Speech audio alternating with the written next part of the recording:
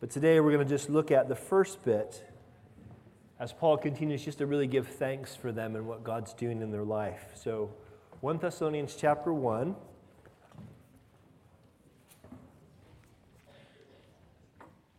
We are primarily going to look at verses 5 to 10, but I want to read from verses 4 through 10, and then we'll pray, and then we'll get into it together. 1 Thessalonians chapter 1, and we're going to look at verse 5 through 10. Let me read to you starting in verse 4. You guys there?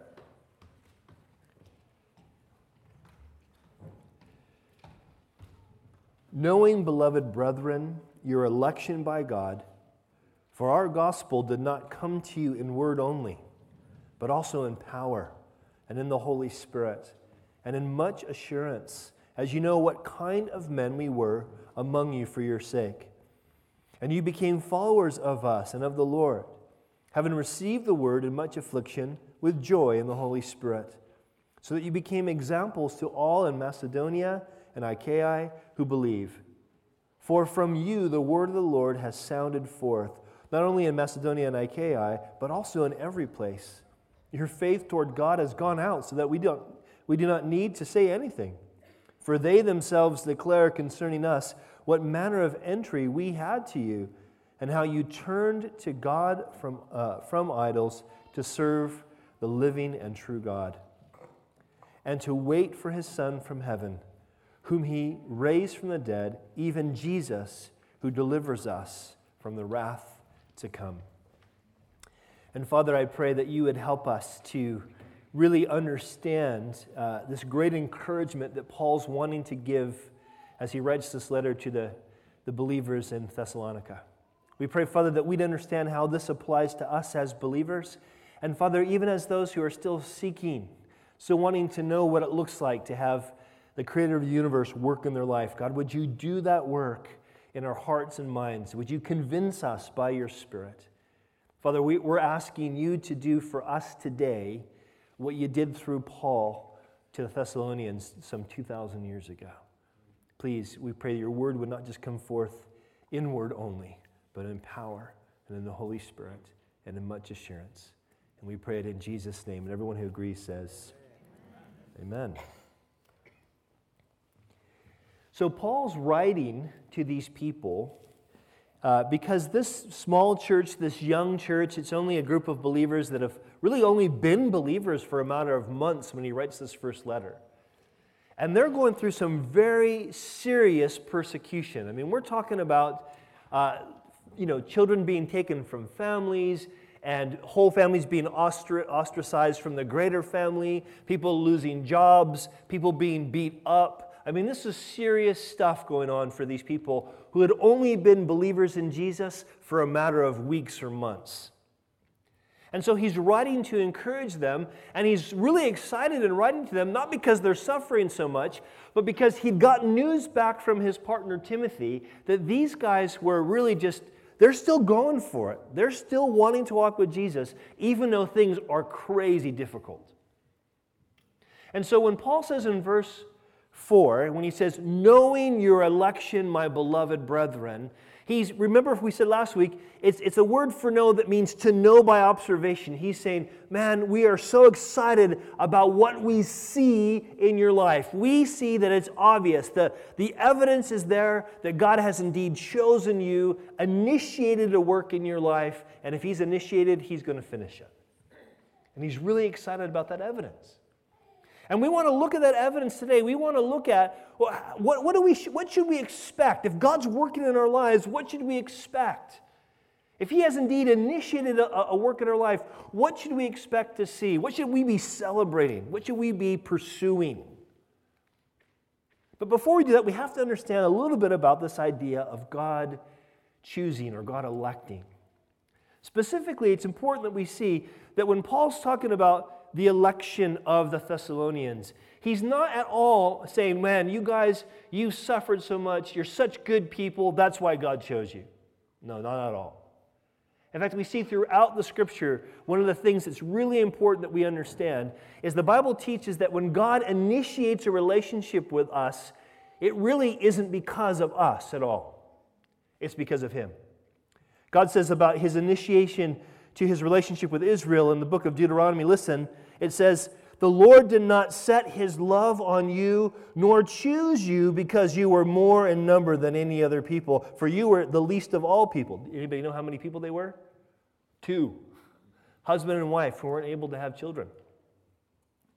He says, listen, he says, "But because the Lord loves you, and because He would keep the oath which He swore to your fathers, the Lord has brought you out with a mighty hand," that's out of Egypt, "and redeemed you from the house of bondage, from the hand of Pharaoh, king of Egypt." In other words, God wanted Israel to know, listen, you need to know, I chose to you. I initiated this relationship with you. I'm the one that took you from a couple that was barren and made you into a mighty nation. I'm the one who's now delivering you out of Egypt, out of this bondage. Why? Simply because I love you and I chose you. Not because you deserved it, not because you can earn it, because I initiated because I love you. You need to know this. Because one of there's kind of 2 sides to the same lie that we often believe in our hearts. One side of the lie is, God chose me because I'm a pretty good guy. I remember thinking this when I first became a Christian. I remember thinking, this is awesome. I don't have to go to hell. And God, you got a great guy on your team. We're going to rock it together, me and you. God's like, I didn't pick you for that reason. Patiently over years, made sure I realized that was the case. But the other side of the same lie is, I don't think God would pick me. I'm really too bad. Or you don't know, John, I still do so many stupid things. I don't think God would ever choose me. As if His choice of you has something to do with you. Now, don't get me wrong, there's a responsibility that each of us has. We'll talk about that as we move forward. But it's important for you to understand that God initiates a relationship with us because He's God and because He's good and because He loves us. This is what motivates us who are Jesus followers to go out and tell others, because we believe no matter what state a person's life is in, no matter who that person is, it's got nothing to do with their race or their creed or their gender. It's got nothing to do with that. It's got to do with that God is a lover of people, and so we bring the message of Jesus to them for that reason. Believing He wants to choose at least some of them. The famous American evangelist D.L. Moody used to pray, "God, save those You've chosen, and then choose some more." I think it's a good way for us to pray. Now the thing is, what Paul's saying to this church is he's wanting to encourage them that their suffering wasn't in vain. That as difficult as these things were, God was going to use their difficulties. And even the way they were responding to those difficulties, the way they were responding to God in the midst of those difficulties was proof positive that God had indeed chosen them. See, we have to understand this, that God doesn't choose anybody because He doesn't choose any of us because we're better people, but He does choose us to make us better people. Do you understand? God has a plan for everyone that He calls to follow Jesus. He has a plan to make us like Jesus. And it's in understanding this plan that we begin to get encouragement with what we're going through. Now, I think it's important that we recognize today, I recognize as a pastor, that this message has a potential to really encourage you or potentially condemn you. You can feel like, oh crud, I must not be chosen. That is not the purpose of Paul's writing this to those of Thessalonica, and it's not my purpose in preaching this. My purpose in preaching this to you is because it's what God's Word says, and I want you to understand what God wants to do when He works in your life. I'm hoping that you can identify God's work in your life, and you can say, now God has chosen me, He's doing a work in me. I see that. That's the goal. And if you get to this place where you go, man, I don't think God's doing anything in me, that you would say, God, please do. Please work in my life. So I want to give you kind of 3 evidences that we see of God's work, that Paul gives of God's work in the lives of the Thessalonian believers. First thing we see in verse 5, they were exposed to the real gospel. I say real gospel because you need to know both in Scripture and in life, there's lots of false gospels. Paul talks about that a lot, especially in the book of Galatians. But these guys were exposed to the real gospel. Look what he says in verse 5. He says, for our gospel, when Paul says that, it doesn't mean what he made up, but the gospel that he and his teammates preached. This good news about who Jesus is and what he's done. He says, our gospel did not come to you in word only. Now, it's important that we recognize he didn't say that the word part was bad or not necessary. He's saying that's not word only. It wasn't word only, but it was definitely the word. In other words, what he shared with the people was authentic truth. Now, you have to understand this as well. It was authentic truth, but that doesn't necessarily mean that it was always a good presentation. In fact, one of the critiques about Paul's ministry was he's kind of not that great to listen to. And so the power of the gospel was not, oh, he's such a good orator, but there was something about the message of who Jesus was that was changing these people's lives. In fact, this is what Paul wrote to the Corinthian church about his own ministry there. Listen to this. Paul writes, I didn't use lofty words or impressive wisdom to tell you of God's secret plan, but I decided that while I was with you, I would forget everything except Jesus Christ, the one who was crucified. He said, I came to you in weakness, timid and trembling, and my message and my preaching were very plain. Rather than using clever and persuasive speeches, he says, I relied on the power of the Holy Spirit. I did this so you would not trust in human wisdom, but in the power of God. See, so no, Paul wasn't saying that trying to communicate well is a bad thing. That's not what he's saying. In fact, when Paul writes to this church that Paul writes when he says this, the church in Corinth, also heard a lot of preaching from a guy named Apollos. And Apollos was noted for being an amazing speaker. So he's not saying good speaking's bad. He's saying good speaking doesn't change anybody. What changes people is the truth of who God is being made clear to our hearts by God himself, by his Holy Spirit. That's why there's a group, not a very big group, but a small, faithful group of people that pray every Sunday. They're praying for you. You've all been prayed for, that God would speak to your hearts. That it would be bigger than anything I or anybody else could say, but that God would open your eyes to who he is. You're being prayed for right now. Because we believe, as happened to the Thessalonians, needs to happen to us. Paul says, I brought that gospel, and yeah, maybe it wasn't the best presentation, but it was authentic truth. And it's truth, Jesus says, that sets us free. But also, notice what he says in the same verse, verse 5. He says, our word did not come to you in, our gospel didn't come to you in word only, but he says, but also in power and in the Holy Spirit. Now, the word he uses for power here is it's not to get too technical, but it's a singular tense. It's a word that just means power. And so the idea here is probably not the fact that there were miracles being done through Paul. Now, God did miracles through Paul. We see throughout the book of Acts where God does miracles through the apostles to confirm that they are indeed from God. But that probably wasn't happening here so much. But what was going on is the Holy Spirit was confirming in the hearts of these people who were hearing that this stuff is true. This is true. You see, we really want to make sure that you understand there's an objectivity to truth, that we are not just saying, we hope you feel something. That's not what our goal is necessarily. We want you to understand that truth is knowable according to Jesus. He said, you shall know the truth, and the truth will set you free. And because the truth is knowable and it's liberating, we want you to objectively understand what that truth is. But we also believe there has to be a subjective work, a work the Holy Spirit does in your heart. And I believe he's doing that work even now, where your heart is challenged by these things. I've heard so many times people that come to church and they go, man, every time I come to church, that dude's talking about me. And I'm not talking about you, but God's Spirit is saying, this is for you. He's the one tapping on your heart. This is what Paul means by the gospel came forth in power. God doing something in the hearts of people. See, the thing is, it doesn't always have to be this huge, dynamic, light bulb experience, lightning bolt to the head experience. Now, I'll be honest, most of you guys know, my conversion experience was a lightning kind of experience. But most people don't have that. My mom, who came to know the Lord, it took her 12 years of her kind of, yeah, but what about this and what about this? 12 years, keeping me up to 2 o'clock in the morning for 12 years. I loved it.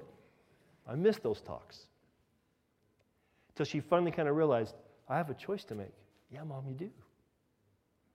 And by the grace of God, she chose to trust Jesus. The thing is, it's not always a dynamic experience, but it is always the Spirit's conviction, the work of God's Spirit in our heart to convince us, I need to know this God.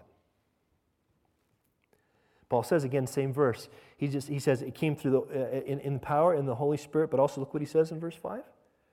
He says, and in much assurance, and here's where this assurance comes from, listen, this confidence, as you know what kind of men we were among you for your sake. Now, we're going to see in a little bit that the kind of men that these guys were, Paul and Timothy and Silas, these were solid men. These were trustworthy men, but their lives, as the lives of the believers here in Thessalonica, were not enviable lives. They were difficult lives. And this is important for us to understand because Paul's talking about the fact that these guys were exposed to the real gospel, and he's saying one of the reasons you know this is the real gospel is because the people that brought it to you were willing to suffer for it. This is one of many reasons why I reject probably 90% of the stuff that's on the God channel. Because it's not about, hey, you know the kind of people we are. It's about, look at my life. It's awesome. I serve Jesus. I have a jet. Don't you want to be like me? But that's not how the gospel went first century. The way the gospel went first century, the way the gospel is continuing to go out throughout the world, is people willing to suffer because they know Jesus suffered for them and he's worthy to be followed. That gives credibility to the message. This is what Paul's talking about. They were exposed to a real gospel through trustworthy messengers, but not necessarily enviable lives. We'll talk more about that in a minute. Now, but the thing is, here's the first thing I want you to understand is, here's how you know that God's doing a work. He's making sure you're getting exposed to the real gospel. So if you have that annoying Christian friend that keeps bringing Jesus up, I want you to know, as annoying as that might be to you, it's probably an answer to our prayers. That God really wants you to know who He is, and He's given you an opportunity to find out about Him. He wants you to know the real gospel. Now, going on to verse 6 and 7, these guys also, not only were they exposed to the real gospel, but they learned to be imitators. They learned to be imitators. Look at verse 6. It says, and you became followers of us and the Lord, he says. Followers of us and the Lord. Now, that might be sounds strange to you. Like, okay, why do we want to follow another person? But we need to understand what they're talking about is that these in Thessalonica, they learned to not just follow Paul's example, but also Timothy and also Silas's. They were learning that, okay, we need to look at how these guys follow Jesus because we need to know how to follow Jesus. Which by itself, doesn't that kind of say something? That being a Christian is way more than just understanding concepts or truths. It's about a lifestyle change, a radical change. And understanding those truths, we don't just need to get our head around them. We need to know, well, how do I live this out? And we can only know how to live that out by looking to other people and going, oh, okay, I see. That's what a Christian dad looks like. That's what a Christian student looks like. That's what a Christian employee looks like. We see other people walking with Jesus in those circumstances, and that's how we learn. Now, as I say that, I wonder how many of you guys are going, I don't know if I know anybody that I'd go, that's what a Christian looks like. I'm serious. That speaks to the state of the church right now. I'm not just talking you people, or just you people. I'm talking about all of us in the West especially.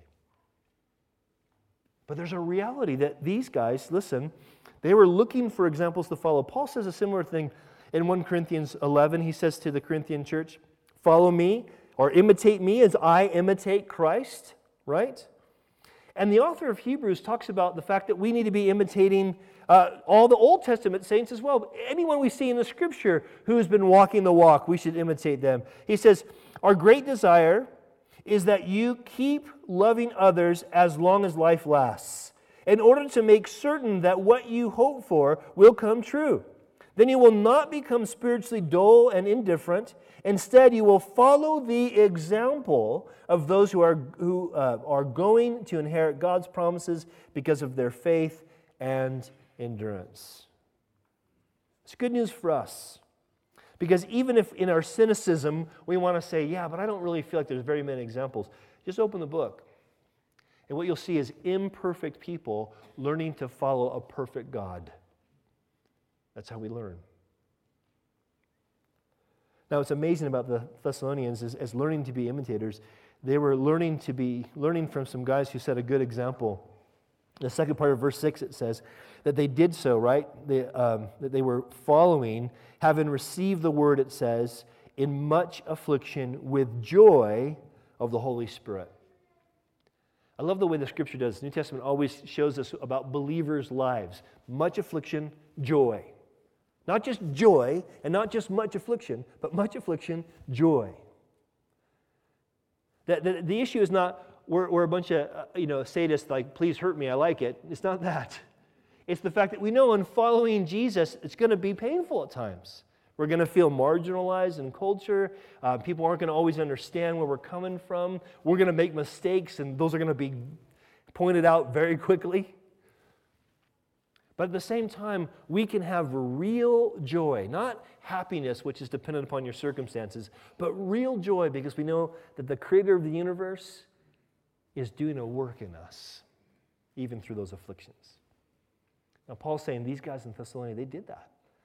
They received the message of God, and they received it, even though it brought affliction, they also had great joy.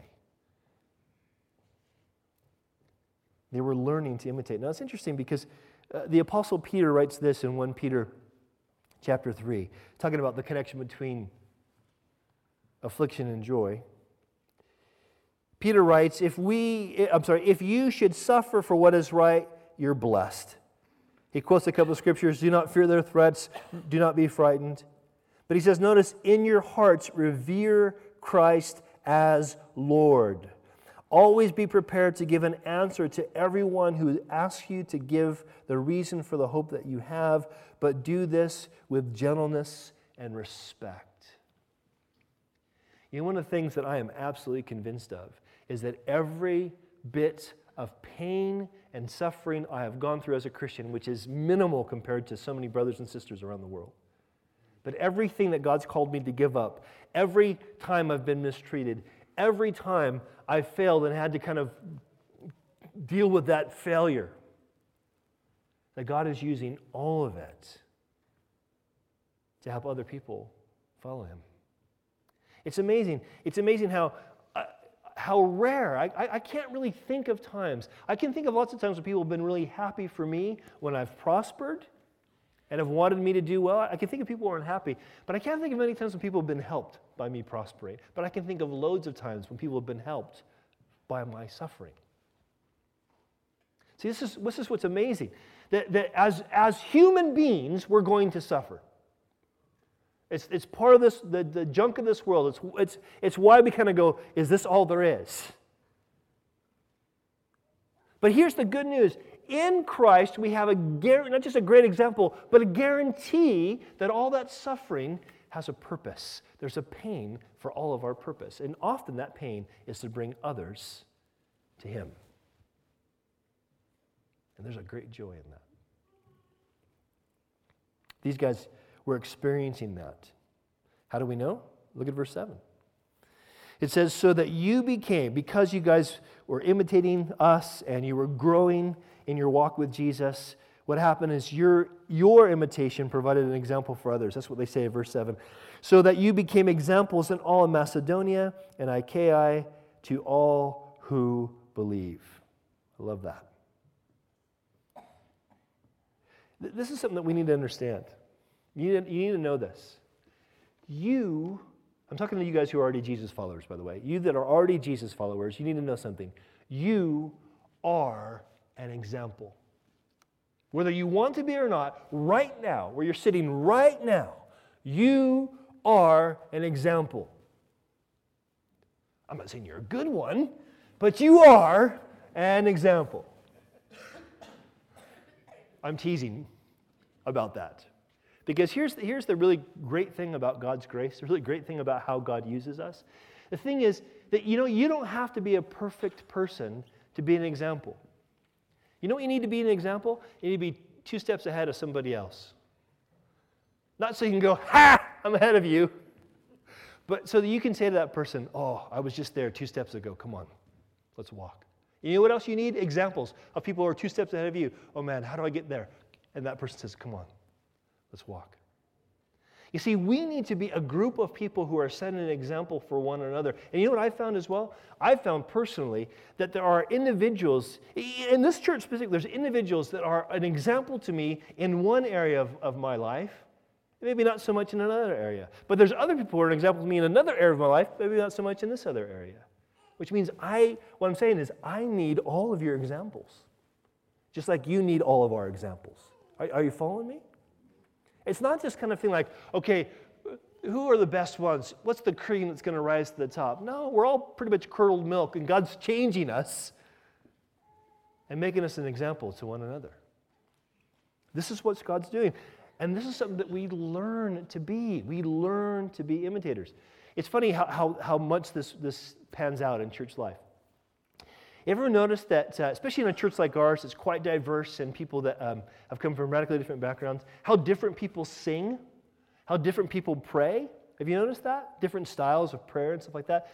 Some of that, not all of that, but some of that comes from just imitation. It's the kind of church culture that they were around.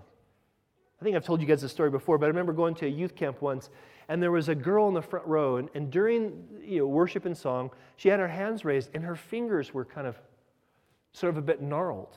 And so I thought she maybe had some sort of a motor neuron disease or something. I wasn't sure, and I just thought it was beautiful that she was worshiping in that state. And then later on, I recognized that down the week that there was like 5 or 6 girls in the same row, and they all were doing that with their fingers. I thought, do they all have the same? And what I found out was, no, that their youth leader did that. She discipled these girls, and they just kind of imitated. They thought, I want to worship God. She worships God. Worship God means you gnarl your fingers. Now, there's nothing wrong with that. It's normal. But here's the thing. We don't want to just imitate a form. We want to imitate a substance. We really want to say, God's changing that person. I want to learn from them how I can change in that area. Are you following me? This is what was amazing about the Thessalonians. Just kind of a baby church, and Paul's going, I'm so blown away by what God's doing in your life. It's so obviously that He's chosen you because you're learning to be these kinds of imitators. Lastly, one of the things these guys did is they sought to give their faith away. Look at verse 8. Paul writes, from you, the word of the Lord has sounded forth, not only in Macedonia and Achaia, but also in every place. Your faith toward God has gone out so that we do not need to say anything. So, kind of just picture this. If you can remember the map from last week, you had Thessalonica surrounded by some cities. It's on a peninsula on the Aegean Sea. And the area he's talking about, Macedonia, Achaia, kind of covers the entire peninsula. And so Paul's kind of saying, man, we go to these different places and we try to share Jesus with people, and they go, oh yeah, we heard of that Jesus. Those Thessalonians, man, they're nuts. They're just all about that Jesus guy. We already know about that. And Paul's all, cool. I didn't even have to really preach to these guys. They already heard about Jesus from you. And again, remember, these guys have only been Christians for a matter of weeks or months. In other words, listen, what they were doing here is they were making sure they were making Jesus known throughout their sphere of influence. You know, it's funny because sometimes it's harder for us to try to bring Jesus into our sphere of influence than it is to sort of speak about Jesus to a complete stranger. Have you noticed that? I've noticed that. I can meet a stranger on the street, and this happens to me on airplanes a lot. When people say, so what do you do? I say, I'm a pastor. I'm like, oh, and either they kind of just say, goodbye, and they turn away, or they go, oh, what brought you to this? And it's easy for me to share my faith with them. But then sometimes trying to encourage, a neighbor to consider who Jesus is, I'm like, I can't do it. What is that? Part of that is, at least in my case, it's not recognizing that the power of God is what I need to actually be that witness. That I need God to give me a boldness that's willing to take a risk. I'm not saying being obnoxious or stupid, but just take a risk. It's to try to bring Jesus in the conversation. These guys were doing this already. They were seeking to let their faith be known.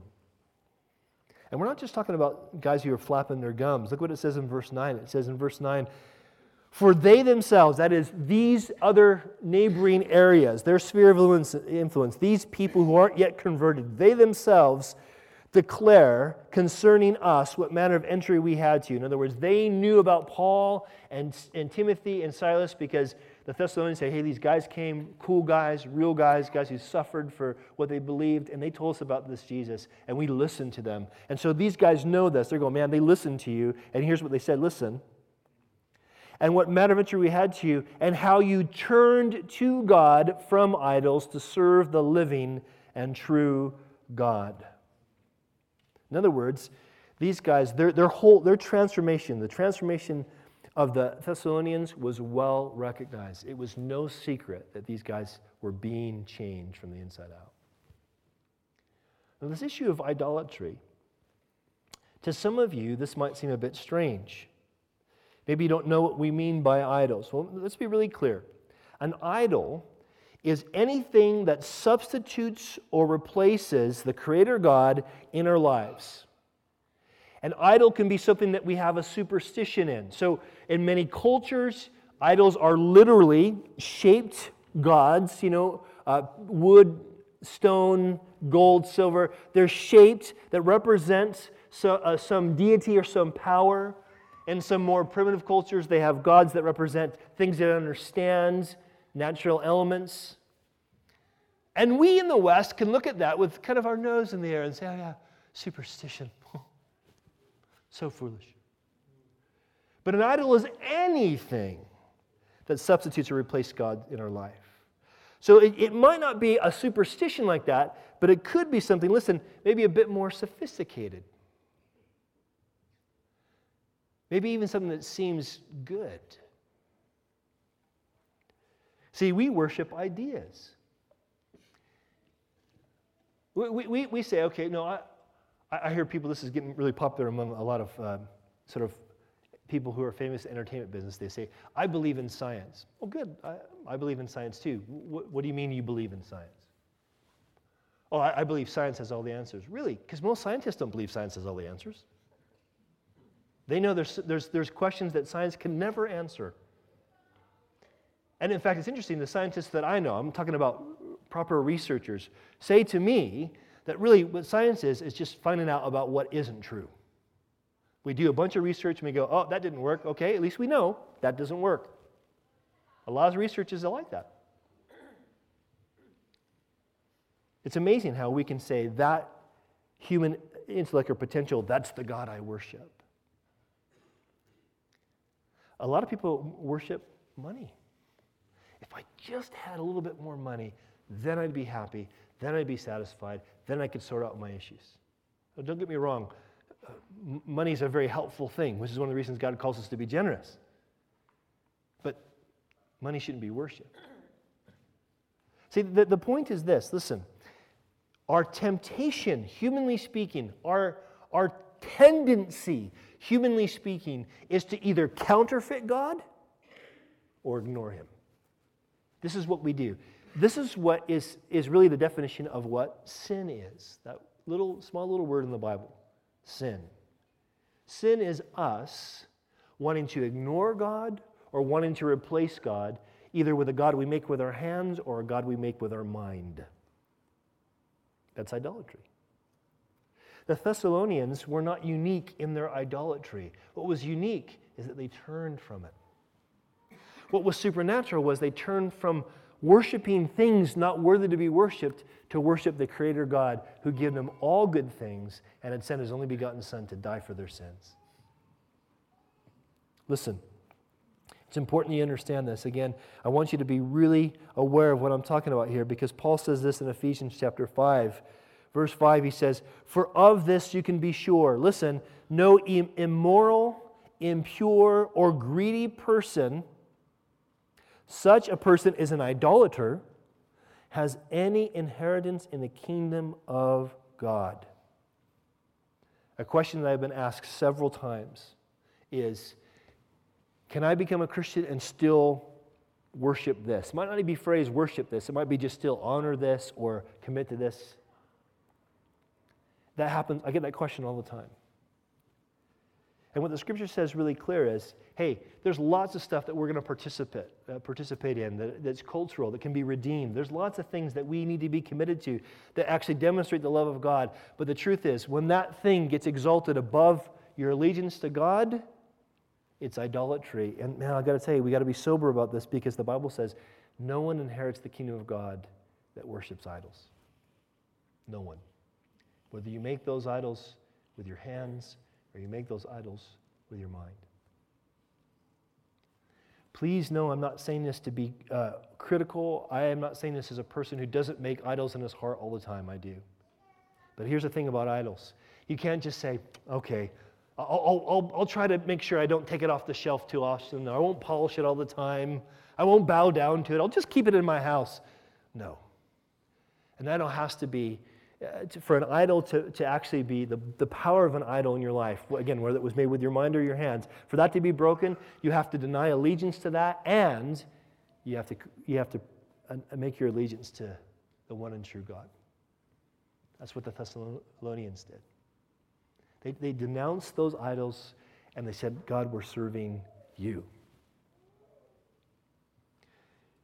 And this is not just something that the apostles thought of. This is not just like some sort of first century development. This is exactly what Jesus himself said. Jesus says in Matthew 6:24, no one can serve two masters, for either he will hate the one and love the other, or he will be devoted to the one and despise the other. You cannot serve God and money, or God and sex, or God and another religion, or God and your family. You have to serve God first.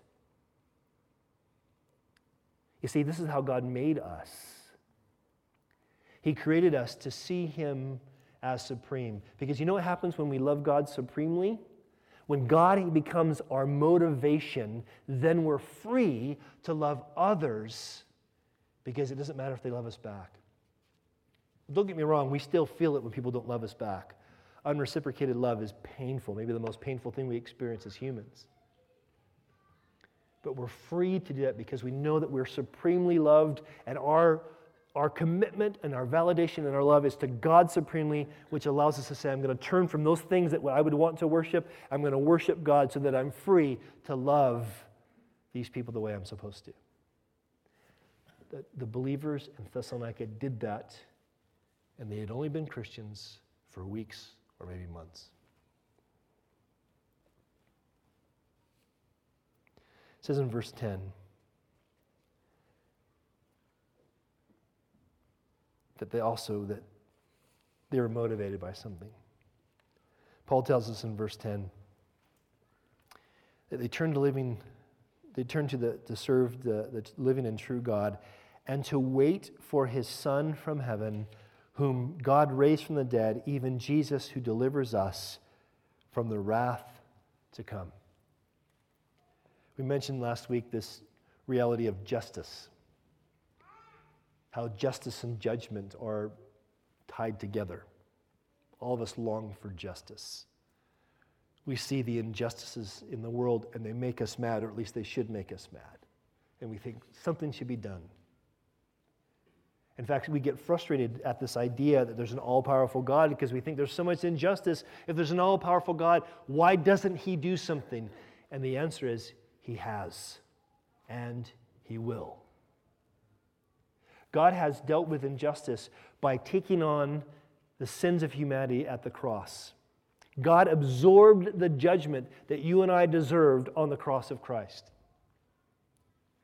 And then God resurrected Christ. Jesus came back from the dead, showed that to hundreds of witnesses. It's an historical reality.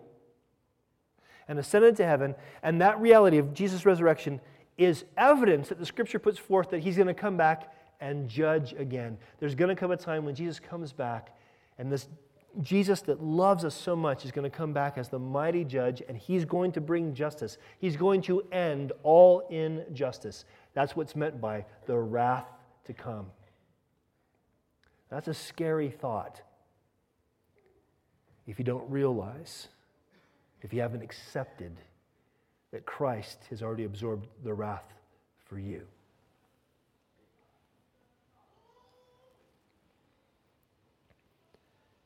You see, the reality is the fact that Jesus is resurrected, that guarantees that we're going to be. Jesus says this in John chapter 5. He says, I assure you that a time is coming. Indeed, it's here now when the dead will hear my voice, the voice of the Son of God, and those who listen will live.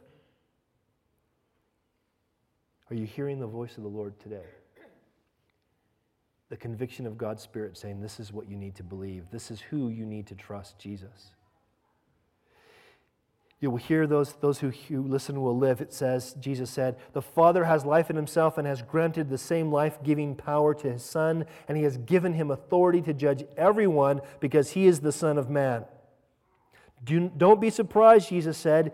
Indeed, the time is coming when all the dead in their graves will hear the voice of God's Son, and they will rise again. Those who have done good will rise to experience eternal life, and those who continue in evil will rise to experience judgment. What Jesus is saying there corresponds to what we see happening in the church of the Thessalonians. These were people who were idol worshipers. They were doing the same thing that all of us do in humanity. They were replacing God, they were ignoring God. And then God made sure they could hear the real gospel. And as they heard the real gospel, they thought, oh my goodness, we've been so wrong.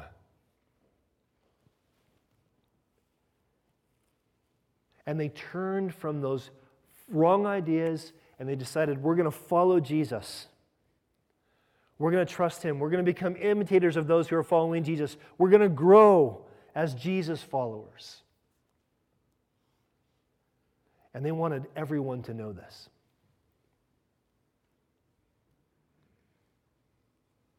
Their lives were radically changed. You know why? Because God is in the business of radically changing lives.